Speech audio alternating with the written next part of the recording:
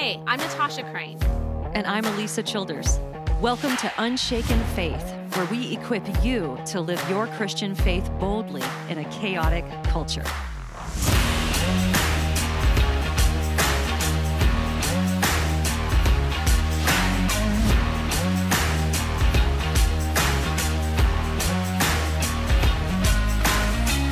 Recently, a woman commented on social media about the views of the youth pastor of her church.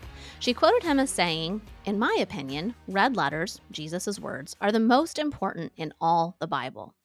The woman rightly pointed out that this reflects an incomplete view of Scripture, referencing Hebrews 4:12, which states, quote, "For the word of God is alive and active, sharper than any double-edged sword. It penetrates even to dividing soul and spirit, joints and marrow. It judges the thoughts and attitudes of the heart." Some progressive Christians will say that the Word of God is Jesus himself, not the Bible.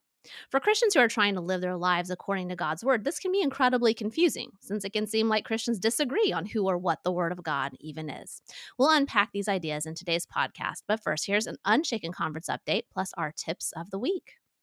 Well, we're getting closer to coming to Calvary Chapel, Chino Hills. We're very excited to be joined by our friend Frank Turek to come to the Southern California area and help equip you to live out your Christian faith in this increasingly chaotic culture. So if you're anywhere in the Southern California area, we'd love to see you come out. Go to unshakenconference.com to register for that. And this might be a really good week if you're in the Southern California area, if you're thinking about coming, to maybe mention it to your pastor, maybe mention it to some people at your church to see if they might be interested in joining you for the Unshaken Conference. This is going to be such a great time of equipping. So this is the week to bring it to the attention of your pastor and the people in your church. Maybe share something on social media. That would help us so much to get the word out that we're going to be coming to your area, and we are so excited about that. Tucson and Nashville tickets will be available soon, so be looking out for that at unshakenconference.com. So my tip of the week, I was thinking what I might do every now and then is just talk about a logical fallacy, because so often what we encounter in culture, yes, it's unbiblical. Yes, it goes against God's nature and character, but it's also highly illogical. And God is not a God who is logically fallacious. In other words, he's logical, right? It's going to line up with truth, what he has to say.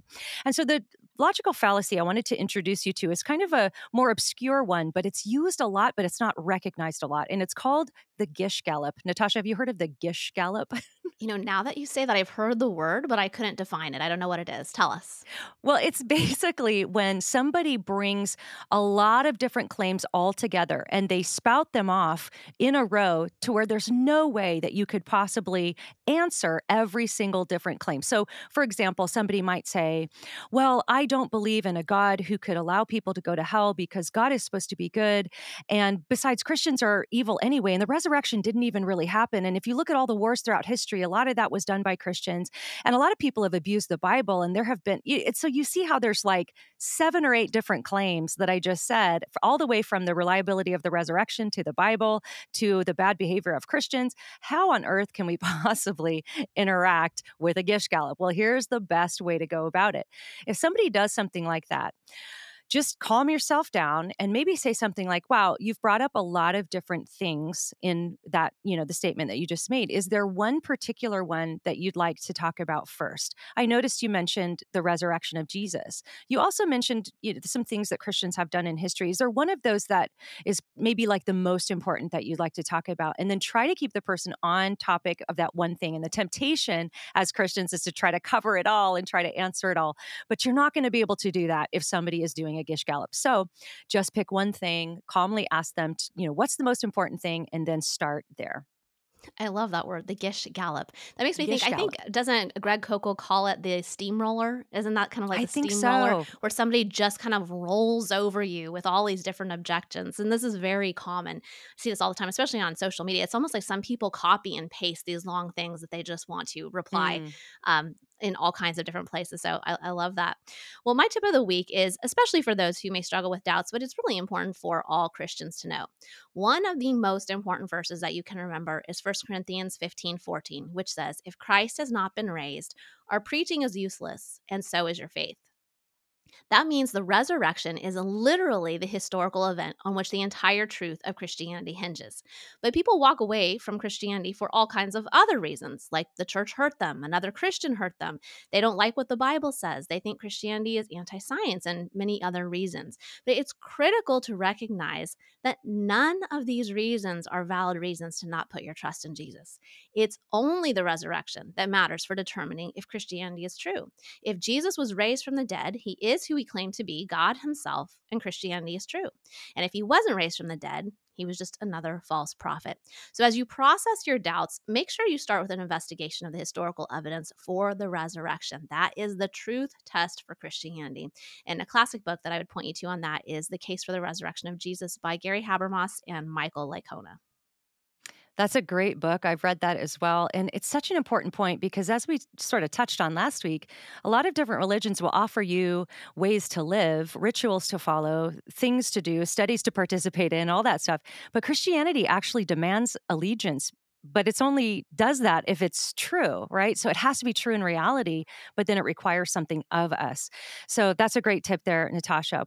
Well, as Natasha explained in the intro, there's a lot of confusion over what the Word of God is and how much of it is authoritative for our lives. And so the social media comment regarding the red letters of Jesus being more important than the other words in Scripture reflects fairly common outlook, especially in progressive Christianity. And there's even an organization called Red Letter Christians, which on their website, it says, quote, taking the words of Jesus seriously, end quote. Well, if you peruse the website, you'll find a lot of progressive ideas. And often, when the term red letters are placed above the rest of the Bible, you'll find Jesus pitted against Paul, with many progressive Christians disagreeing with Paul. Maybe you've heard something like that. Maybe some of your progressive friends have said, well, I really like Jesus. I don't really like Paul, or I disagree with Paul on some things, so I'm going to just stick with Jesus.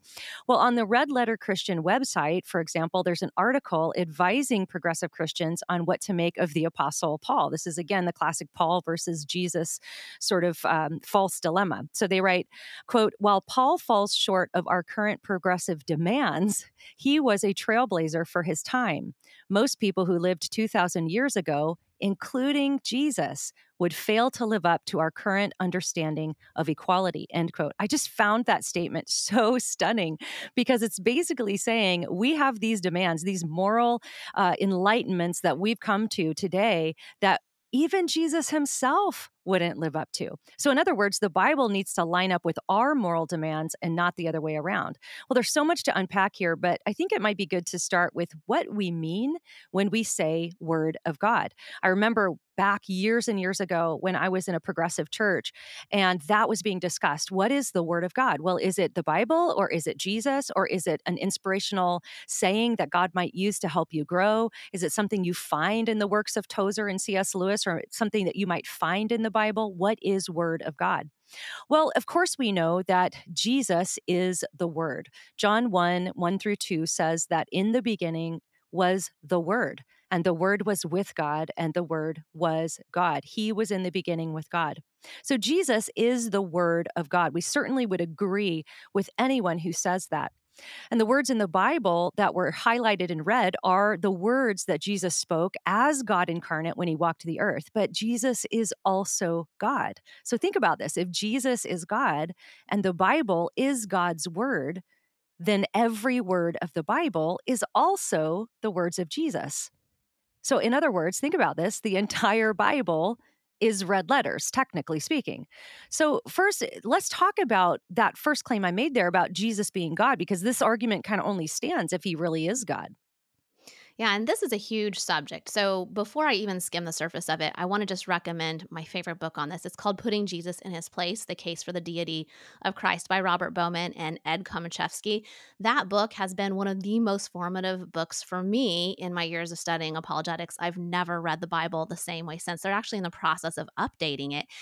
But I would highly recommend that to you. And what they do is they basically show how Jesus claimed to be God in all kinds of ways that aren't necessarily obvious to a casual reader. Once once you read the book, they will become obvious, but you don't necessarily see it. So it's fascinating. But for our purposes today, I want to highlight just 3 times that Jesus claimed to be God in some pretty direct ways. First, in Mark 14:61 through 65, after Jesus' arrest, he was brought before the Sanhedrin, and the high priest asked him point blank, "Are you the Messiah, the Son of the Blessed One?" And Jesus replied, "I am. And all of you will see the Son of Man seated at the right hand of the power and coming with the clouds of heaven." So Jesus was making a reference here to a prophecy in the book of Daniel in chapter 7. This not only identified him as the Son of Man predicted in that chapter, but the eternal sovereign Lord of all who will return to judge the very court in which he now stood trial. When seen in the light of Psalm 110, Jesus was claiming to sit on the very throne of Israel's God. That's a clear claim to deity. And the biblically literate Jews who heard him make these claims considered that blasphemy. They got it. They knew what he was saying. According to Leviticus 24:16, blasphemy was punishable by death. So the high priest tore his robes and called for Jesus' execution. As a second and much briefer example, Jesus says in John 10:30, "I and the Father are one." That's pretty direct. Again, the Jews recognized that this was a claim to deity, and they picked up stones to kill him. Finally, in John 8:58, Jesus had a heated argument with some Judeans about their relationship to Abraham. They asked Jesus in verse 53, "Who do you think you are?" And to this, Jesus answered, "Truly, truly, I say to you, before Abraham was, I am." I am. This is Jesus' most explicit claim to deity. When Jesus identified himself as I am, he was not only claiming to be God, but the very God of the Old Testament. Because this was how God named himself to Moses in Exodus 3:14. Of course, the Jews understood exactly what he was claiming, even if a lot of times today people don't understand that per se. And once again, they picked up stones to execute him for blasphemy. So here's the bottom line. If Jesus truly is the God of the Old and New Testaments, then it wouldn't make any sense to rank the so-called red letters and the black letters as differing in importance. They're equally important because they're coming from the same authoritative source. So Jesus is the word made flesh, but the scripture is the written word. Right, and I don't know if people have heard this claim. I see this on social media all the time. That's such a good answer, Natasha, because it answers the claim when people say, "Hey, did you know that Jesus never claimed to be God?" And it's like, yeah, well, he didn't get up on a mountain and proclaim in English, "I am God," but he did it in ways that the people around him understood what he was saying, and this is exactly why the scribes and the Pharisees wanted to stone him, because he was claiming to be equal with Yahweh. So, the written word and the word made flesh, right? This is sort of what people pit against each other. We've talked about this on the podcast before. It's a common error in progressive Christianity. Nadia Bolz-Weber, who's a progressive Lutheran minister, and actually she's a contributing writer on Red Letter Christians. I just saw one of her articles up there. She wrote a book a few years ago about sexuality, and she defined God's holiness as the union we experience with one another and with God. This is a quote from her book. She said, "Holiness is when more than one become one, and what is fractured is made whole." And it's on this definition that she refers to really any type of sexual activity that you feel makes you whole, not just as something that's approved by God, but actually she calls it holy. So she describes the Gospels as being more authoritative than the rest of Scripture. And she tells a story in the book, and I wanted to bring this into the podcast today because it's so apt for what we're talking about. But she had a friend who they were on some kind of a retreat, and there was a campfire. And this is a lesbian woman who just really wanted to embrace that as her identity. And so one by one, she started tearing out passages of scripture that condemned homosexuality, and she began throwing them in the fire. And then at the very end, she ripped out the 4 Gospels, threw the rest of the Bible into the fire, and clutched the Gospels to her heart. And basically, this was the point that Nadia Bolz-Weber was using to say, look, this is the canon within the canon. And she was unequivocal about it. According to Bolz-Weber, the Gospels have a higher authority than the rest of Scripture. But of course, when we assign varying levels of importance to the Bible, we're going to end up picking and choosing what, quote unquote, resonates with us. But that can cause us to basically craft a Christianity in our own image. Yeah, that's a really good example of kind of the practical consequences of treating just the red letters as something different than the rest of the Bible. You will end up with a different version of what's true about reality because you're just looking at one portion of what God has said. And when you rip that out of the full context, of course, you're going to get to something different. So, this is a really important subject for us to understand when we're holding the historic Christian faith. How do we know that the entirety of Scripture is the Word of God, not just these red letters? So I think another thing we need to remind ourselves of really is Jesus's own view of Scripture. And this has kind of an ironic ending to it. So just follow with me here. He affirms Scripture as the Word of God over and over again. So, for example, in Matthew 15:3, he chastised the religious leaders for breaking the commandment of God. He continued in verse 4, God commanded, honor your father and your mother, and whoever reviles father or mother must surely die. Well, in saying that, he was referring to commands from Exodus 20:12, Exodus 21:17, Leviticus 19:3, and Deuteronomy 5:16. So notice then that Jesus referred to three different Old Testament books and said God commanded. It was God who commanded those things in the Old Testament. Then in Mark 7:8 through 13, Jesus criticized the Pharisees for leaving, quote, the commandment of God and adding their own traditions to Scripture. He told them that they void the word of God by their tradition. That's another reference to the Old Testament being the word of God. And one more example, just before quoting Exodus 3:6 in Matthew 22:31 to 32, he said, have you not read what God said to you? Jesus continually referred to the Old Testament scriptures as the Word of God. So, ironically, if we were to place the red letters as having a higher authority, it's actually the red letters themselves that tell us to view the black letters as the Word of God.